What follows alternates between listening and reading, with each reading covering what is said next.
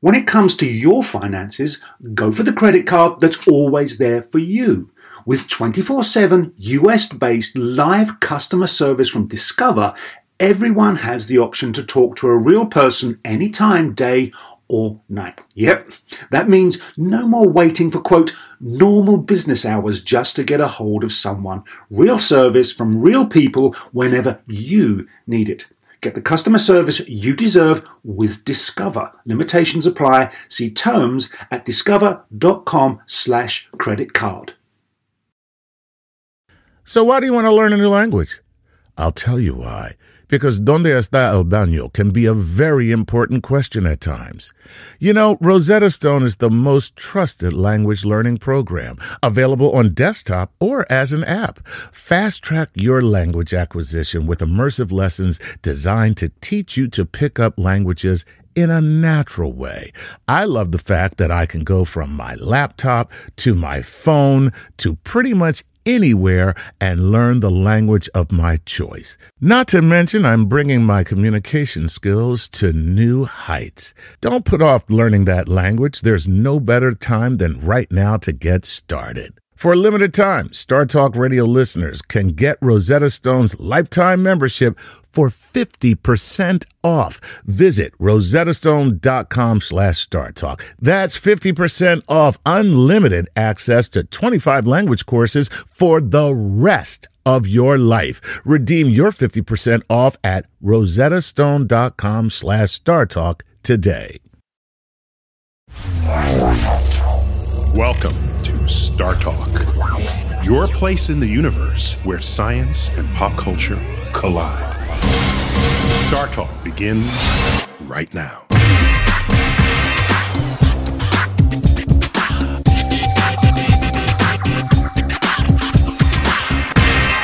Welcome to the Hall of the Universe. I'm your host, Neil deGrasse Tyson, your personal astrophysicist. And tonight, we are featuring my interview with explorer and filmmaker James Cameron. Yes, he was the director of epic movies like Titanic, which was the highest grossing movie of all time, until Cameron broke his own box office record with Avatar. And he's the co-designer and pilot of the first solo submarine down to the deepest place on Earth. We discussed this crazy convergence of exploration, innovation, and imagination. So, let's do this. My comedic co-host tonight, Chuck Nice. Hey, Neil. How are Chuck, you, give me some fist bump. And also joining us, a Star Talk All-Star from our stable of All-Stars, my friend and colleague, astrophysicist Charles Liu. Charles. Yeah. You're professor at the City University of New York, Staten Island. That's right. So there you go. So, Charles, we're discussing my interview with film director, underwater explorer James Cameron. A remarkable individual. Yeah, so we sat down recently in a one-on-one chat at the headquarters of the National Geographic Society in Washington, D.C. for the Explorers Festival. Oh, that sounds really fancy. It was fancy, and we had a whole audience there, so let's check it out. So, Jim, I was going to say welcome, but you're an explorer in residence here for National Geographic. Yeah. So did they ever let you out if you're in residence? Yeah, the ball and chain kind of chafes a bit, but explorer in residence is an oxymoron. Right? Yeah, it's very much so, I think. You got to kind of get out of your residence to see anything. Explorer, now get the hell out of here. Yeah, right, find something to explore. Right. What I love learning from people who have been so impactful on culture and society with a force of inspiration on others. Were there some such forces of inspiration when you were a kid, scientific or otherwise? Well, yeah, I mean, my heroes were not, musicians, rock stars, sports people. They were. So you were a weird kid. I was a weird kid. I actually started the science club at my high school. Because I used to get beat up a lot until I got the biggest guy in the class to be my bodyguard by doing his math homework. Oh, there you go. That's the... And then it was just like, see that guy over there? Take him out. So you a geek kid? Yeah, I was a total geek, exactly. But I admired scientists. I admired astronauts. I admired people who were exploring. Jacques Cousteau, the Sea Lab program, Man and Sea program, all that sort of thing. I was fascinated by up and down. Up and down. Now, back then, in those years, it would have been sort of easier if you're just reading headlines to be touched by space because of the Apollo program and the rest. So was it primarily Jacques Cousteau and his programs that got you thinking down as well? At the beginning, yeah, sure, absolutely. He was bringing wonders into the living room that we didn't even know existed. And of course, National Geographic magazine was doing the same thing. So between those two points of as a view into the ocean, because I lived landlocked. I was 500 miles from the ocean. I'm not one of these like surf kids that grew up, with a snorkel in his mouth. So I was so fascinated. I made my father put me into a scuba program in February in Buffalo. Did he in a pool, in a YMCA pool? Did he know you could die from doing this? Did you? I don't think he cared that much. Kids, we got to do what we wanted That's to true. do. As long as we were back by dinner, so it was all good. So, Chuck, you know more science than most comedians that I've ever met. So I want to know, were you a geek in school? Yes. Or were you a geek bodyguard? I was a double agent. I I knew all the cool kids, but I was definitely friends with all the geeks. And so I would try my best to take the heat off the geeks by befriending the cool kids. Oh, okay. But if the geeks ever really needed help, don't call me. Charles, how about you? Charles, who'd you admire when you were in high school? Unlike James Cameron, I admired athletes, musicians, and rock stars. And you became none of the above. That's right. It doesn't matter where inspiration comes from as long as it comes from somewhere. For me, being a scientist or a mathematician or an academic was a matter of course. Of course, this is what people do. So I didn't have to be inspired by them. I was just going to be one of them. It was the things that I wasn't actually good at yet or focused on that I admired greatly. I would love to be able to throw a 50-yard touchdown bomb like, Terry Bradshaw or someone like that. Oh, don't worry, I'll teach you. Thank you, sir. I appreciate that. Let's get back to my interview and find out how his early interest in science in school led to filmmaking. Let's check it out. So after high school, then what? Well, then a couple of years of college, but I was working as a truck driver, machinist, okay, you're gonna tell me high school janitor. You're another billionaire college dropout. Just say that. Just come out and say it. Pretty much, but not a billionaire. Okay. Yeah, I mean, it's fascinating how many people, whatever was the cause, be it the organization and the ossification that can and does happen in college versus whatever else, if you're truly creative, sometimes that's not for you. Yeah, well, it was the creative part of it. I was writing and painting and creating characters and all that, but I'd also be perfectly happy, going and studying a plasma rocket engine all day, and drawing it out, seeing how it all worked and that sort of thing. So it's a combination of curiosity and, I guess, creativity. I just didn't kind of know what I wanted to be when I grew up, so I just started working full time. I figured maybe if I want to be a writer, I should see a bit of life, So, I got married, got a house in the suburbs, and I'm talking like 23, by the way. So I was over pretty much life by the time I was 24 and started thinking about maybe I should do something else. Rocking chair on the porch. Okay, that's enough life. Let's get back to science fiction. So, Charles, I just wonder, if he was a little more focused in school, might he have invented a warp drive instead of... Oh, easily. But remember, it's a matter of what you want to do, right? Yeah. Clearly, he could have done any or anything that we would want him to do, but he wanted to make films, and that's what he did. He wound up changing history of filmmaking. Yeah, I mean, and it's interesting that he has this physics background, because physics is not as highly valued by so many people. I got to take biology because I'm a living organism. Yep. And many people don't know how fundamental physics is to all other knowledge that derive from it. Clearly, James As understood. said by two physicists. I'm just saying. Well, even Comedy is the most fundamental thing in the universe. comedy about physics. From which the expansion of the universe derives. Exactly.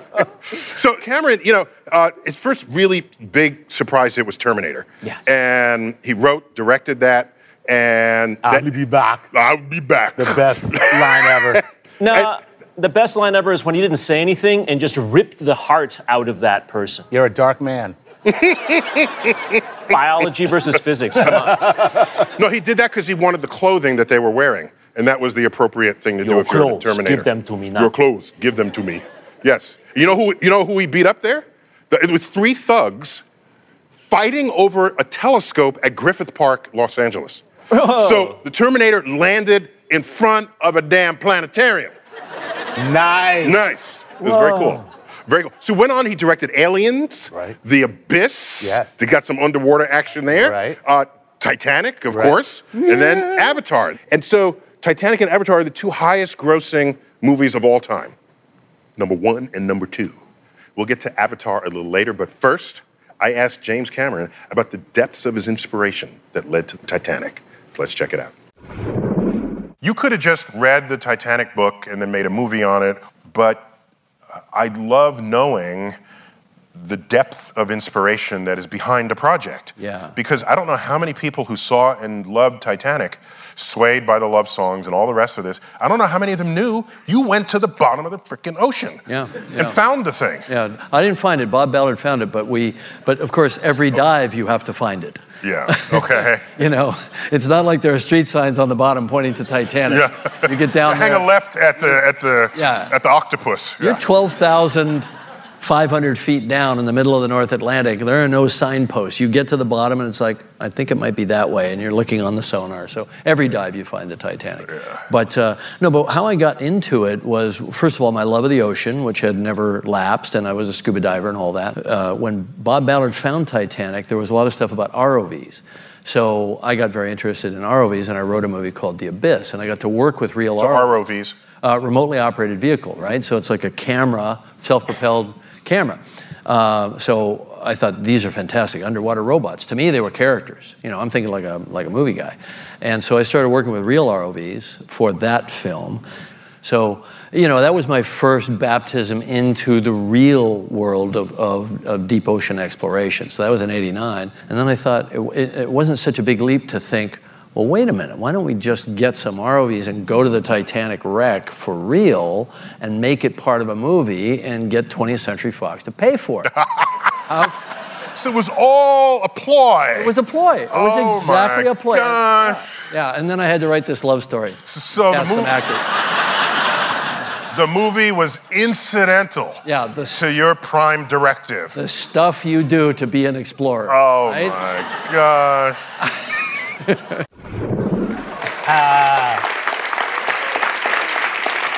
So some of the great scientific discoveries have made on expeditions that had nothing to do with the science to begin with. And there was Charles Darwin on the Beagle. Okay. And the dog, right? The dog. He rode a dog all the way around the world. Yeah, the dog that floated him to the Galapagos. Yeah. I mean, that voyage was not for him. He was piggybacking stowaway practically on that ship. We also the moon voyage. Yeah. All but one of them who went to the moon was like a military pilot type person, and the science was incidental. We know the history of the moon and how the moon formed just kind of because they brought back some rocks, not because the whole mission was conceived around productive science. So, Charles, do you think Hollywood movies should continue to be used as excuses for this? Oh, yeah. Absolutely. In fact, most of them are already. They're wonderful vehicles for us to express science to everybody. Okay. So we will explore the alien world of Avatar. Ooh. Cameron's science fiction mega hit, Avatar, combined his passion with exploring outer space with his passion for the undersea world. And I asked him about that intersection of inspiration and creating like an audacious world in Avatar. Let's check it out. To me, you were in space, but to an oceanographer, you were underwater. Yeah. So tell me about these inspirations. The profusion of life, the colors, the patterns on the animals, some of the animals themselves. Like there's a a lot of people think of it as a plant, but it's actually meant to be an animal, this thing that looks like a Christmas tree worm, except, 2 orders of magnitude, 5 orders of magnitude bigger. You touch it and it goes zoom, down like that. That's actually based on a real polychaete, that lives in the reefs. And any scuba diver got the reference. And they say, oh, I know those colors from certain reef fish, that sort of thing. So it's the underwater. You were showing off your scuba street cred in that movie. I think I was just, I was such a fan of the imagination of nature. Everybody has a different relationship with the ocean, and scuba divers do all kinds of different things. But sometimes just on a night dive, just sitting and looking at a little kind of 1 square meter of reef can keep you occupied for the entire tank of air. And I think you captured that in the main character's first encounter with this life form. Right. He's in his own exploratory mode. Exactly. He's just curious. He's a curious monkey. He's got to touch everything, and it all lights up, so it's kind of an interactive world. And that's all just from, if you're on a night dive and there's a lot of bioluminescent algae, you just move your hand like that, and it all sparkles, behind it. It's pretty amazing. So I just took that and ran with that idea. And you put it all in space. Yeah, exactly. So when I think of how might we imagine an alien, let's start on Earth. Right. And look at all of the extinct life forms or the undersea life forms that are so unfamiliar. It's all here. The aliens are all here. They're either back in time or they're deep or they're shallow on a coral reef, and they're just a different scale.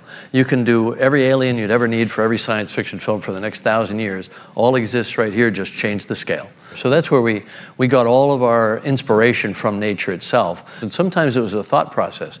Okay, on Earth, we're all on a tetrapod platform, essentially. Everything is pretty much four-limbed. Even birds are just, an adaptation of a four-limb. In fact, that's how you know you have a legitimate dragon, because it has to forfeit the front limbs to be the wings. Right, exactly. And so you have to know that that's a constriction that nature has placed on us. Right, because nature will take your pinky finger and turn it into a 20-foot wingspan on a pteranodon. Yeah. But it doesn't just make it up out of whole cloth. Right. So we based everything in Avatar on a 6-limb platform.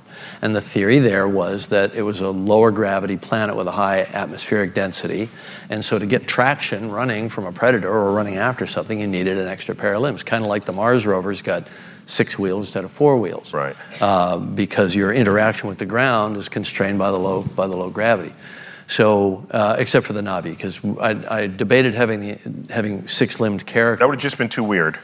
It would have been cool. Yeah, sex with a 6-limb thing. That's 4-limb having sex with 6 limbs. No, don't go there. No. Dude, I'm a science fiction fan. That's not a big problem for me. They're already blue, okay? Isn't that enough? They're blue and twice our size. And twice our size. I can work with it.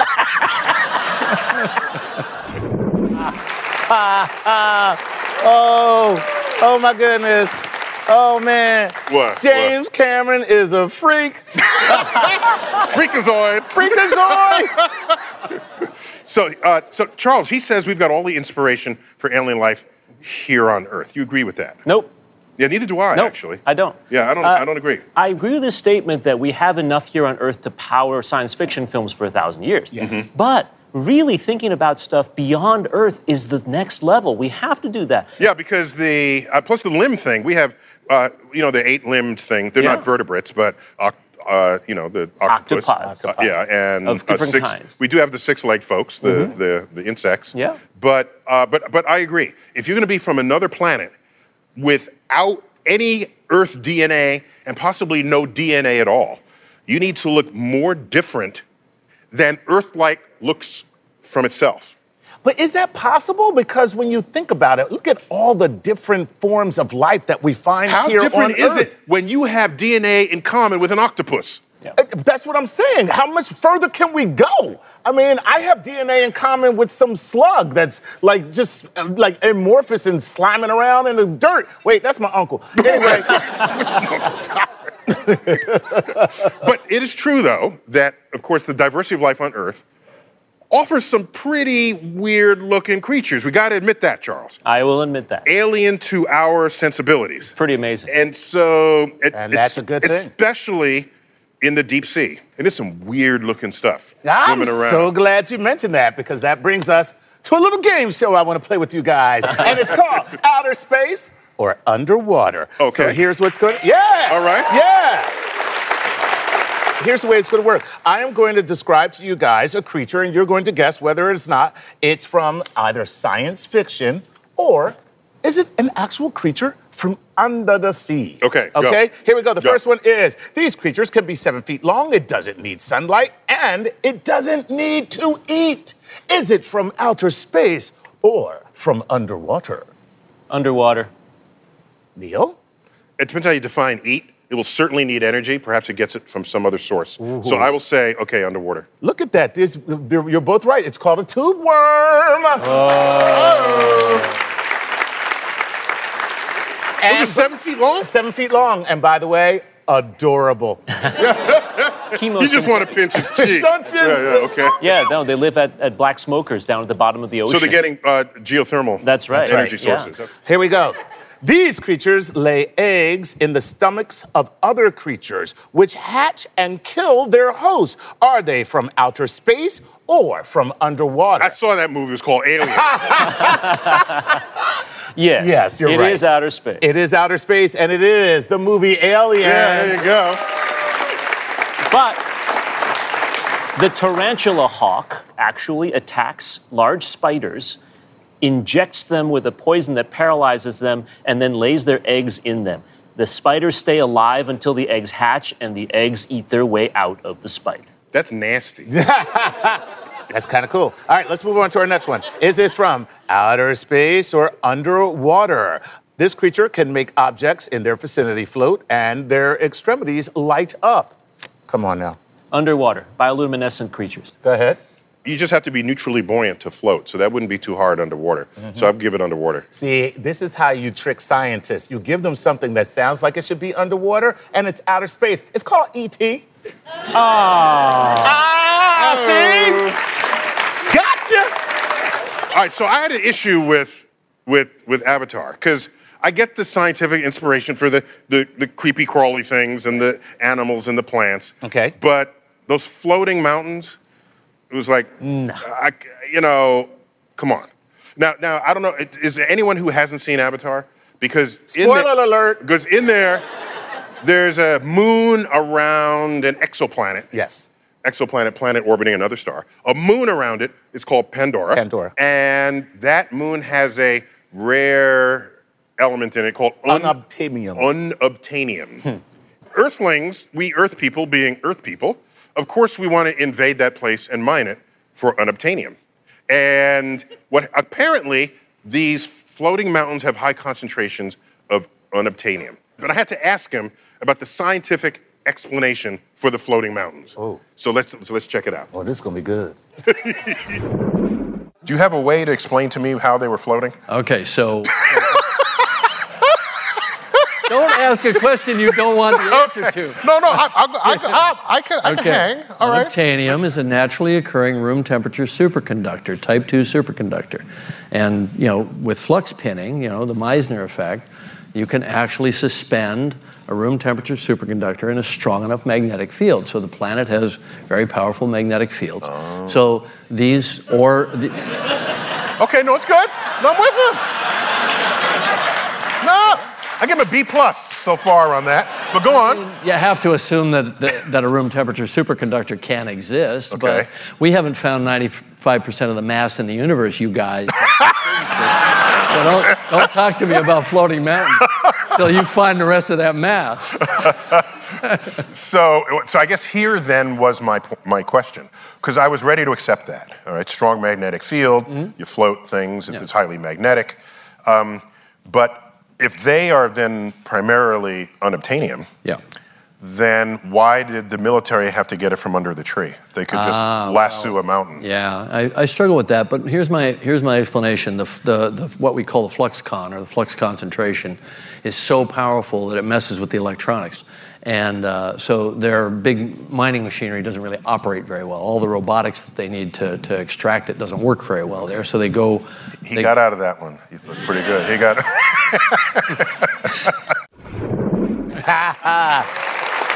So Charles, these mountains floating. Yes. How plausible was his explanation? I would Is that say, a scientific account? Yeah, I was going to say, the look on your face told us how plausible it look, was. But he mentioned the Meissner effect. yeah. And I remember seeing it briefly in physics class. Yeah, Just remind me of it. superconductors, right? You've seen maybe on YouTube channel, or maybe you've seen a movie where you have a beaker of super cold, superconducting stuff, and then you have these little bubbles kind of floating in midair, it seems, right? That's because of the Meissner effect. You have superconducting things going on. But it's this little tiny scale, all right? His explanation of trying to create this whole mountain caused by that and flux density and blah, blah, blah, blah, blah, no. So you don't think we can get a moon with sufficient magnetic field strength to levitate mountains? Well, if we did that, then all those helicopters would be flying off into space. Right. So that's Well, that's right. It wouldn't. Right. Like, given that, it's really all right. As long as it's self-consistent, as long as there's something internal, we're okay with that. And I think his line of what he said, that we still don't know what 95% of the matter of the universe is actually very telling. Because all you have to do is to bridge that gap, take that little tweak up in that unknown, and you're okay. Well, up next, we talk to James Cameron, Avatar director, about his solo submarine dive to the deepest place on Earth's surface, on Star Talk.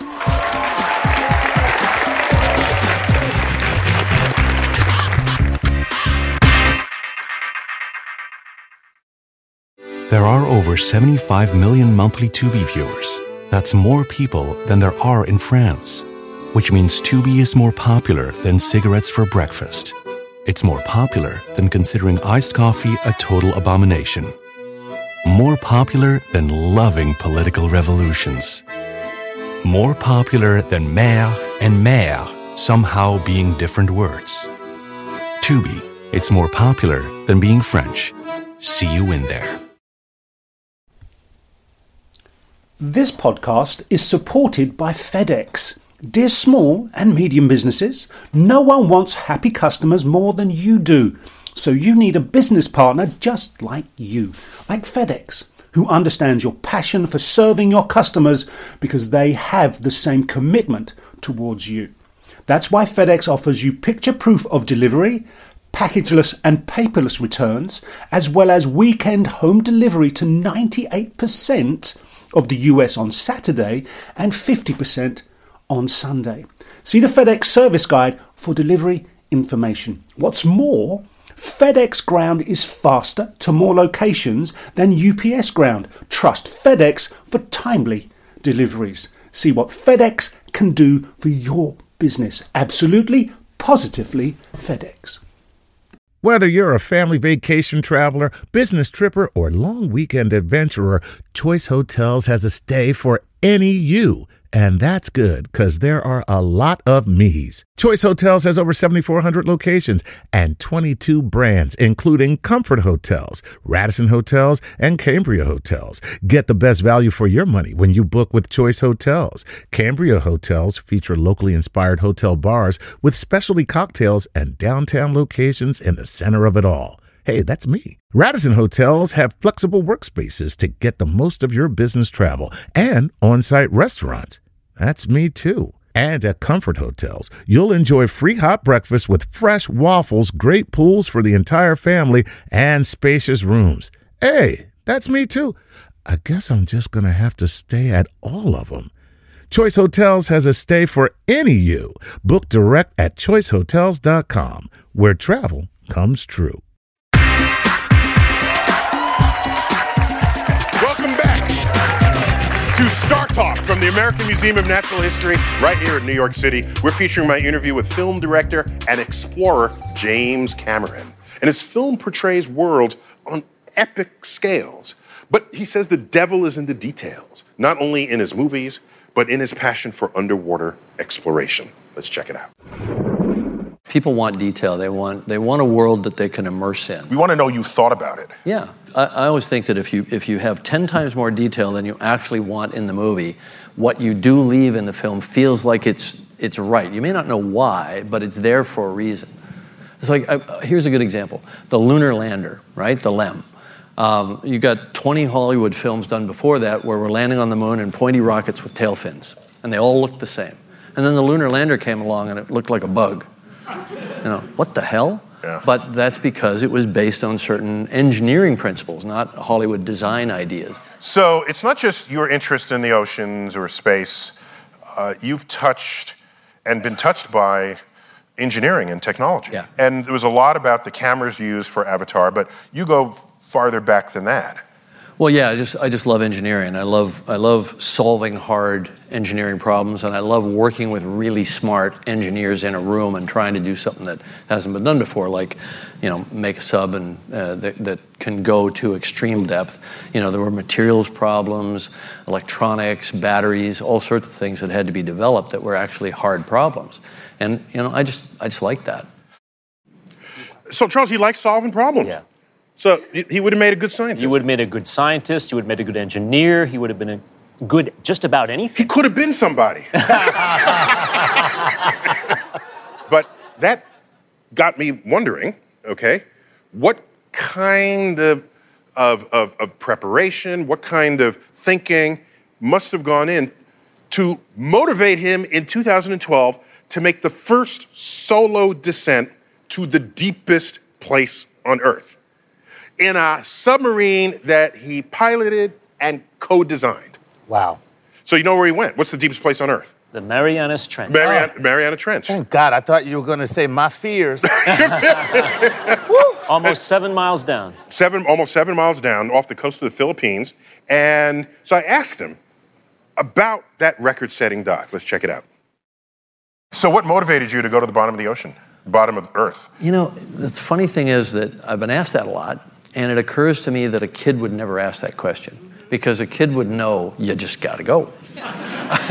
Why wouldn't a kid? He just so dissed me in that moment right there. No, it's just that we, Just kidding. as a culture, we start to think like I want to be a adults. kid again. I know, Yes. exactly. So a kid would say, why wouldn't you go? Yeah, of course. It's there, and you haven't looked yet, so why wouldn't you build a sub and get in it and go and look? But you went by yourself.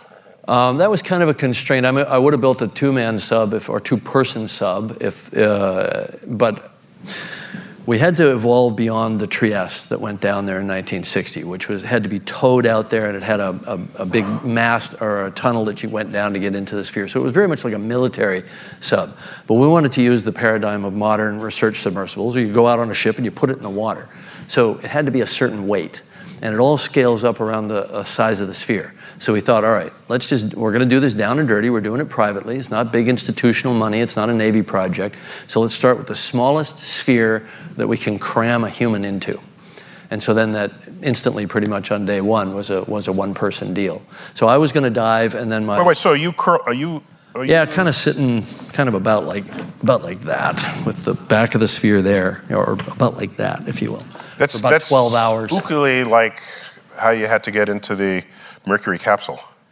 Yeah, Because exactly. Mercury capsule was not some lounge chair. No, it was. It was tiny. Yeah. But I figured guys in F-16s fly 11, 12-hour sorties with refueling in the Middle East. They do it all the time, and so it's really not. Humans have subjected themselves. This. They do this. And so, all right. So just to be clear, why the shape of the vessel has to be a sphere? Okay. Well, tell us. Yeah. This is a leading question, because you know the answer. Yeah. The sphere is the most elegant shape in nature, because it's just like a bubble in water. Nature naturally tends to get these isotropic pressures forming a sphere. So it's like your bubble is just made out of steel. Any other shape will tend to fail. You'll have what's called stress risers, where the stress fields will peak at a certain point, like a corner if you're building a box or whatever. So sphere is the elegant shape that resists pressure, and so you start with a sphere. Then whatever other shape the vehicle appears to have is usually about the flow dynamics over the vehicle. You put the flotation up high and the heavy sphere at the bottom, and that's how you start. Otherwise, you're going down head first. Yeah, or tumbling, which would be even worse. Yeah. Then you get like seasick. You don't want that, right? No, you don't want that. Trust me. Oh yeah, I trust you. Been there. Check that box. It's not fun. But as a filmmaker, as a storyteller, I'm thinking, if you want people to be interested in Hadal research, you have to go there. Hadal. Hadal is anything below 6,000 meters, which is abyssal depth, right? All the way down to the deepest spots, which are close to 11,000 meters. So the takeaway from that is, below that, you die even faster in a failure. You die pretty fast at 6,000 meters, actually, but I think it's a very fine degree. You know, I always figured it wouldn't hurt because by the time the pain impulses got to my brain, it wouldn't be there anymore. Your brain wouldn't be there, right? You'd just be crushed. Yeah. To a pile of goo. Yeah. Pretty much. Pretty much. Yeah. So Charles, is my calculation accurate? He'd be a pile of goo. You would be a pile of goo. Every 32 feet that you go down in the ocean, every 32 feet you go further down, you're increasing again the same amount of pressure that we're experiencing now on the surface of the Earth. So 32 feet is 1 atmosphere? That's right. Okay. So we're going down 35,000 feet. That's the equivalent of more than 14,000 pounds per square inch on your body. Imagine if this entire Hayden sphere were smushing you. So that's 7 tons per square inch? 7 to 8 tons per square inch down the bottom there. That's a quick pile of goo. Oh, yeah. The problem is, that's not the problem. Oh, yeah. Oh, okay. No. There's some other problem neglected here. The problem is the cleanup. If you went from you to goo immediately, you wouldn't feel it. He's right? By the way, that's the name of the next Dr. Seuss book. From you to goo. What will probably happen is your ship will start to creak, it'll break, water will start coming in. You will suffer before you become goo. Because it's not an instantaneous thing. That's right. It's a slow death. That's kind of the problem. Well, that's pretty cool, though. I mean, since you're scientists, and this is a fascinating conversation about are there any other really great ways to die in science? There is no end of great ways to die in the universe. Really? Yeah. Charles and I could just trade back and forth. Charles, you go first. Okay, Pick go one. ahead. I would love to be destroyed by a gamma ray burst. Ooh. Okay, you say ooh, I don't know what that would be like. What is it? It's a very high energy flow of particles and light. Well, would vaporize him quickly. Okay, but what would it actually do to me? Would it just break me down into So it's high enough energy to completely break apart all molecular bonds in your body. Okay, now that is cool. Yeah. It'll just completely disassemble you, atom by atom, molecule by molecule, then atom by atom. Yeah. Oh, wow. That doesn't even sound right. I got one. Go ahead. Okay. Asteroid strikes. Asteroid strikes. Yeah. Oh, yeah. So you want to be right where it hits so you die instantly, and you get to watch it come in. That would be cool. If you're not right where it hits, you will die, but later, slowly. Yeah. Oh, okay. All right, how about this? Because I read this from you. Spaghettification. Ooh, love me some spaghettification. Death by black hole. Death by black hole. Yes, death by black hole. Death by black hole. Death by black hole. I give him a B+. That's it on that one. Yeah, you fall into a black hole. That's my way to die. If I had to pick one of, forget the gamma ray burst. It'd be cool to become atoms again, but still, falling into a black hole, you get to a point where it starts pulling on your feet faster than it's pulling on your head. Okay. And you end up stretching.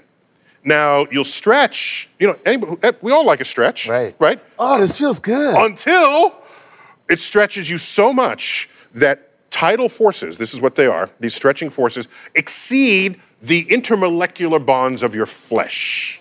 And then you snap into 2 pieces, likely at the base of your spine. Okay. Then those other 2 pieces continue to fall, and they feel these same tidal forces. And then they snap, each into 2 pieces. The ultimate chiropractor. So you go from 1 to 2 to 4 to 8 to 16. You bifurcate your way down into the abyss. You are extruded through the fabric of space, Sweet. like toothpaste through a tube. Nice. And so we have a word for that. Spaghettification. Nice. There it is. Coming up on Star Talk, I asked James Cameron about exploring oceans on other planets when we return.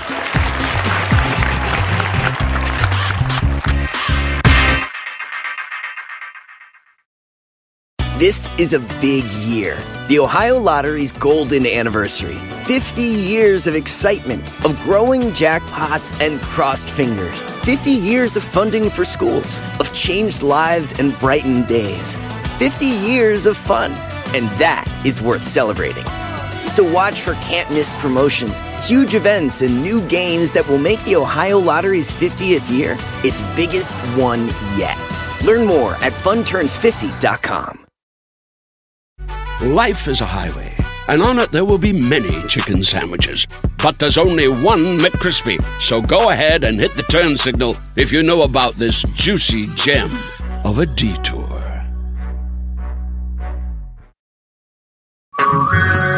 Hey everyone, it's Ted from Consumer Cellular, the guy in the orange sweater, and this is your wake-up call. If you're paying too much for wireless service, you don't have to keep having that nightmare. Consumer Cellular has the same fast, reliable coverage as the leading carriers for up to half the cost. So why keep spending more than you have to? Seriously, wake up and call 1-888-FREEDOM or visit consumercellular.com. Savings based on cost of Consumer Cellular single line 1, 5, and 10 gig data plans with unlimited talk and text compared to lowest cost single line postpaid unlimited talk, text, and data plans offered by T-Mobile and Verizon January 2024.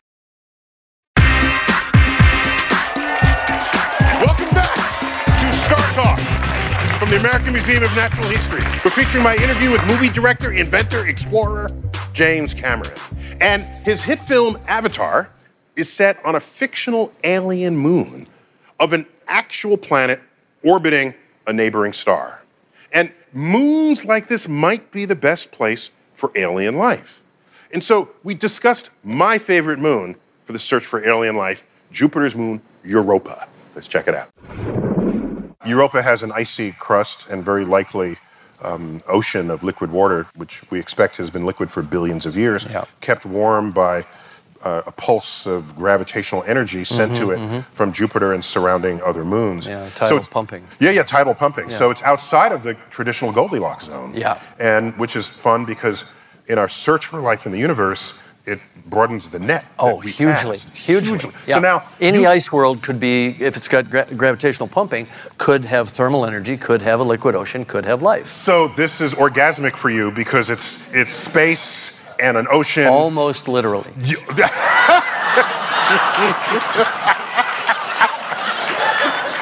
get to fly in space and go to the bottom of an ocean. And look for life that's alien. What could be cooler? Yeah.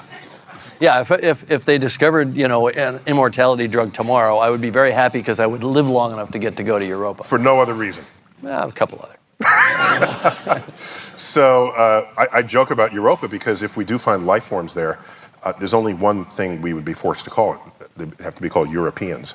I'm pretty sure. Just saying. I think. Just don't. I hadn't thought of that. Yeah. But Enceladus is good too. Yes, because Enceladus, you've got active venting right now, and they think that there's actually an exposed interface where you could theoretically fly down a crevice or a crevasse and get to the bottom and see boiling water, not boiling because it's hot, but boiling because it's in a vacuum, so it changes the boiling temperature.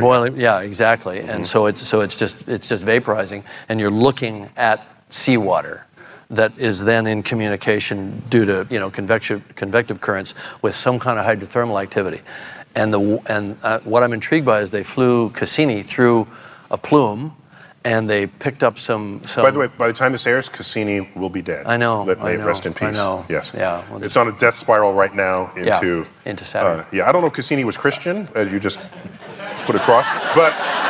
Whatever religion it was, did he get burned at the stake, maybe? He probably did. Yeah, it's on a death spiral into Saturn now to get it out of, so that it doesn't accidentally crash into one of these moons. Yeah. Where there could be it could contaminate it and screw up our chances of being able to tell life from life. But so they found silicon nanoparticles, which they believe can only form in the plumes of hydrothermal vents. So literally, you've got water that's being brought down, heated up by these tidal effects, squirting up into the ocean, boiling around for a while, getting to the surface, and then evaporating, going out into space, getting picked up by a human spacecraft and analyzed. That's pretty. Without even having to land. That's pretty freaking cool. Yeah. Now, here's if they fly around long enough, they might hit a fish. No, I got something cooler. Ready? So, in that same vein, we know that the frozen ice of Europa has cracked and refrozen because you see patterns that are shifted, like a puzzle shift. Yeah, like like that went to there. Yeah, exactly. And so, if that's the case, that means there are crevasses that come and then refreeze. Yeah. And so, if there are fish that get caught in the upwell of this water, the fish is now frozen near the surface. Exactly. So you can have astronauts landing there and not having to drill the kilometer-thick ice sheets. They can just dig into these frozen carafe sections and then have like a freeze-dried fish, like right on the spot. Yeah, or bacteria or whatever it is, but that's the... Fish. I want fish. That's the low... All right, fish, like a sturgeon. Yes! That European caviar is expensive. So, Charles, what would you visit first, based on your knowledge of the solar system? Europa, for sure. I gotta tell you, a few years back, I had the great privilege of flying over the North Pole in the daytime. And the ice pack there, the part that wasn't melted, looks so much like the crust of the surface of Europa. I just swear, I feel it in my bones. There's something alive down underneath there. Ooh. Wow. So Jim Cameron is a really curious guy. That's obvious. Yeah. And so I asked him if he had any questions for me as an astrophysicist. So I solicited this from him. Let's check it out. All right. I'm going to do this just to mess with you. Okay. But I want to hear your answer to a question that I think everybody asks, and I've never heard a succinct answer that makes any common sense. Oh. If you're not a higher mathematician. Oh, okay. The observable universe is 13.5 billion. Yep, 13.8 last. 13.8 billion light years. Light years, sorry. Light years. 13.8 billion years old. Yeah, years old, and therefore we can. The horizon that we have access to. The microwave background or whatever. When that light was sent to us. Yeah, right. It was 13.8 billion years ago. Right. And yes, right. So it's a bubble around us with a radius of 13 billion light years, right? Yes. What's outside the bubble? We know. Mathematically. No, I got this. I got this. All right, good. Okay, imagine the universe is infinite, just for the moment. It turns out that assumption is not terribly important, but just imagine it's really, really big. And here we are, in some spot. And I see you not as you are now, but as you once were 5 billionths of a second ago. When the light left me. When the light left you. Yeah. And you look marvelous over that time. Haven't changed. As you look farther out, you will see light that began from the object farther back in time. Yeah. From the moon, 1.3 seconds. From the sun, 500 seconds. Yeah. If you pluck the sun from the middle of the solar system now, we would not know about it. We would continue to orbit. We would continue to feel the rays. For like 8 minutes. For about 8 minutes and 20 seconds. Yeah. And then we would fly off at a tangent and plunge into an icy depth, never to be noticed again. Yeah. Okay, so we continue this to the nearest star to the sun. That's 4 years. Yeah. Across the galaxy, 100,000 years. Mm-hmm. The nearest large galaxy, 2 million years. Mm-hmm. You keep doing this. Since we know the universe had a beginning that we call the Big Bang, there will be a point where there will be an object who sent us its light right when the Big Bang was happening. Yeah, right after, yeah. Okay? Yeah. So that creates a horizon in space. I look this way, I can't see farther away than 13.8 billion years because that's the beginning of the universe. Every direction I look. So my horizon, like the horizon of a ship at sea, that's a two-dimensional horizon. That's just a circle. The same distance in every direction. Right. When in space, your horizon is a three-dimensional circle, which we call a sphere. So now, suppose there's an object 15 billion light years from us. The universe isn't old enough for its light to have reached us yet. Yeah. So there's still universe beyond this horizon in the way that there is ocean beyond your horizon when you are sailing at sea. And the day you want to worry is the day the evidence of the Big Bang begins to just disappear. And no longer is this horizon expanding at 1 light year per year. No longer does that wash over any more matter that's out there. That would be a physical edge of the universe. And what's beyond that? I thought I satisfied him. No. You're just defining the terms. I'm talking about what's outside that. So the real question is what's outside of the universe? And I'm delighted to be able to answer for you. We have no idea. Top people working on it. So, we ever going to get there, Charles? Sure. We already know what's beyond the cosmic horizon for us. It's more universe. I just said that. Yeah. Right. But you have no idea what's over there. Well, It's basically the cosmological principle which says that everywhere is basically the same. So no, I get that, but that you'd have to assume it's infinite. Not necessarily. Right. If I go 10 billion light years in this direction and 10 billion light years in that direction, both those points are within my cosmic horizon, but each point is not within the other's cosmic horizon. Yes. And as a result, since we look in every direction and the universe appears on large scales to be homogeneous and isotropic, that means we have that to the send rest out of the universe is that expeditions. way. That's what we have to and do. then bring back the info. Precisely. Coming up, more on the intersection of exploration and imagination with director James Cameron. Star Talk returns.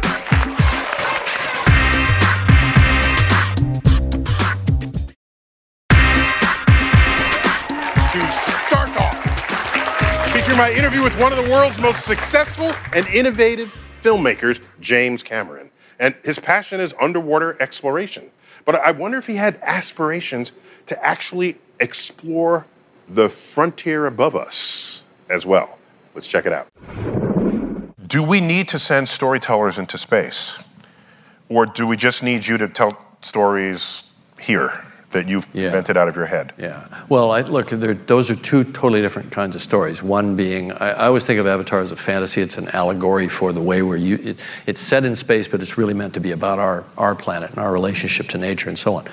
But do we send a storyteller to go along on a Mars mission, let's say? Yeah. Oh, I mean, in the NASA worldview, no, you don't, because you need that person to be something else. But because payload matters. In my worldview, you have to select your astronauts not only for their ability to perform the mission, but for their ability to come back and tell us what it felt like.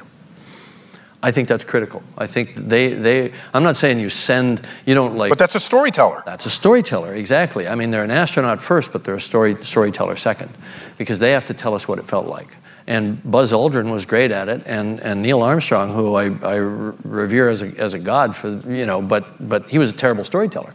In fact, he wouldn't even talk to the press. Yeah, he was just basically a private citizen. He didn't feel that was part of the job, and I feel it is. And look, I mean, Neil's a national hero, and I don't want to get thrown under the bus for dissing Neil, but he didn't do that part of the job. And I think that it's critical that when we if we're going to send humans, which is kind of a dumb thing to do, robots are going to do it better, cheaper, go farther, be more resistant to radiation, all that sort of thing. But they can't tell you what it feels like. And they can't tell you what they were thinking. They can't tell you what the spiritual journey was. And when the first time some small group of people is standing on the surface of Mars, they better goddamn well come back and tell us what it felt like.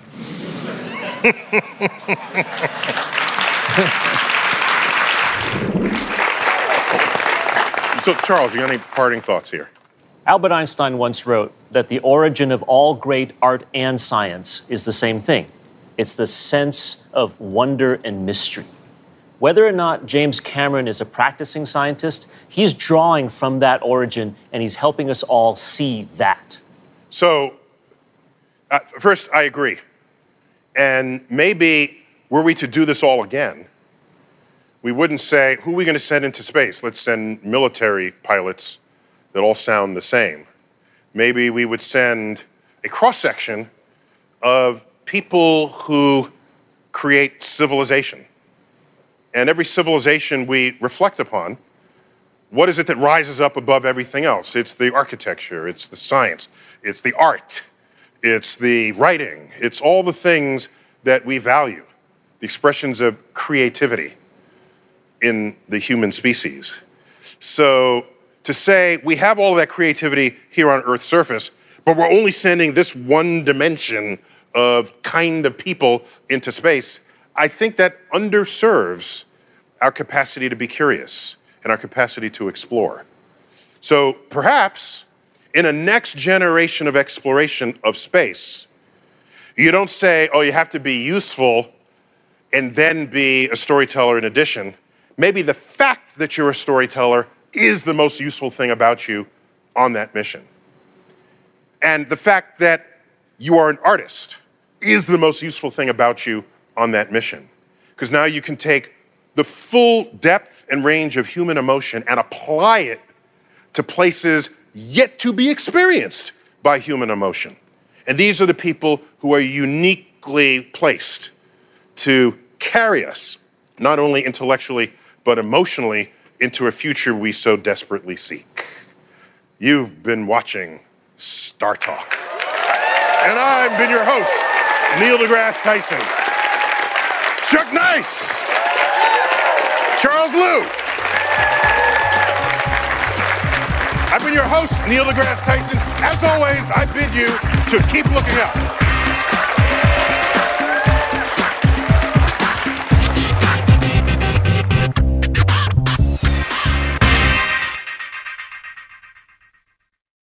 This is a big year. The Ohio Lottery's golden anniversary. 50 years of excitement, of growing jackpots and crossed fingers. 50 years of funding for schools, of changed lives and brightened days. 50 years of fun, and that is worth celebrating. So watch for can't-miss promotions, huge events, and new games that will make the Ohio Lottery's 50th year its biggest one yet. Learn more at funturns50.com. Life is a highway, and on it there will be many chicken sandwiches. But there's only one McCrispy. So go ahead and hit the turn signal if you know about this juicy gem of a detour.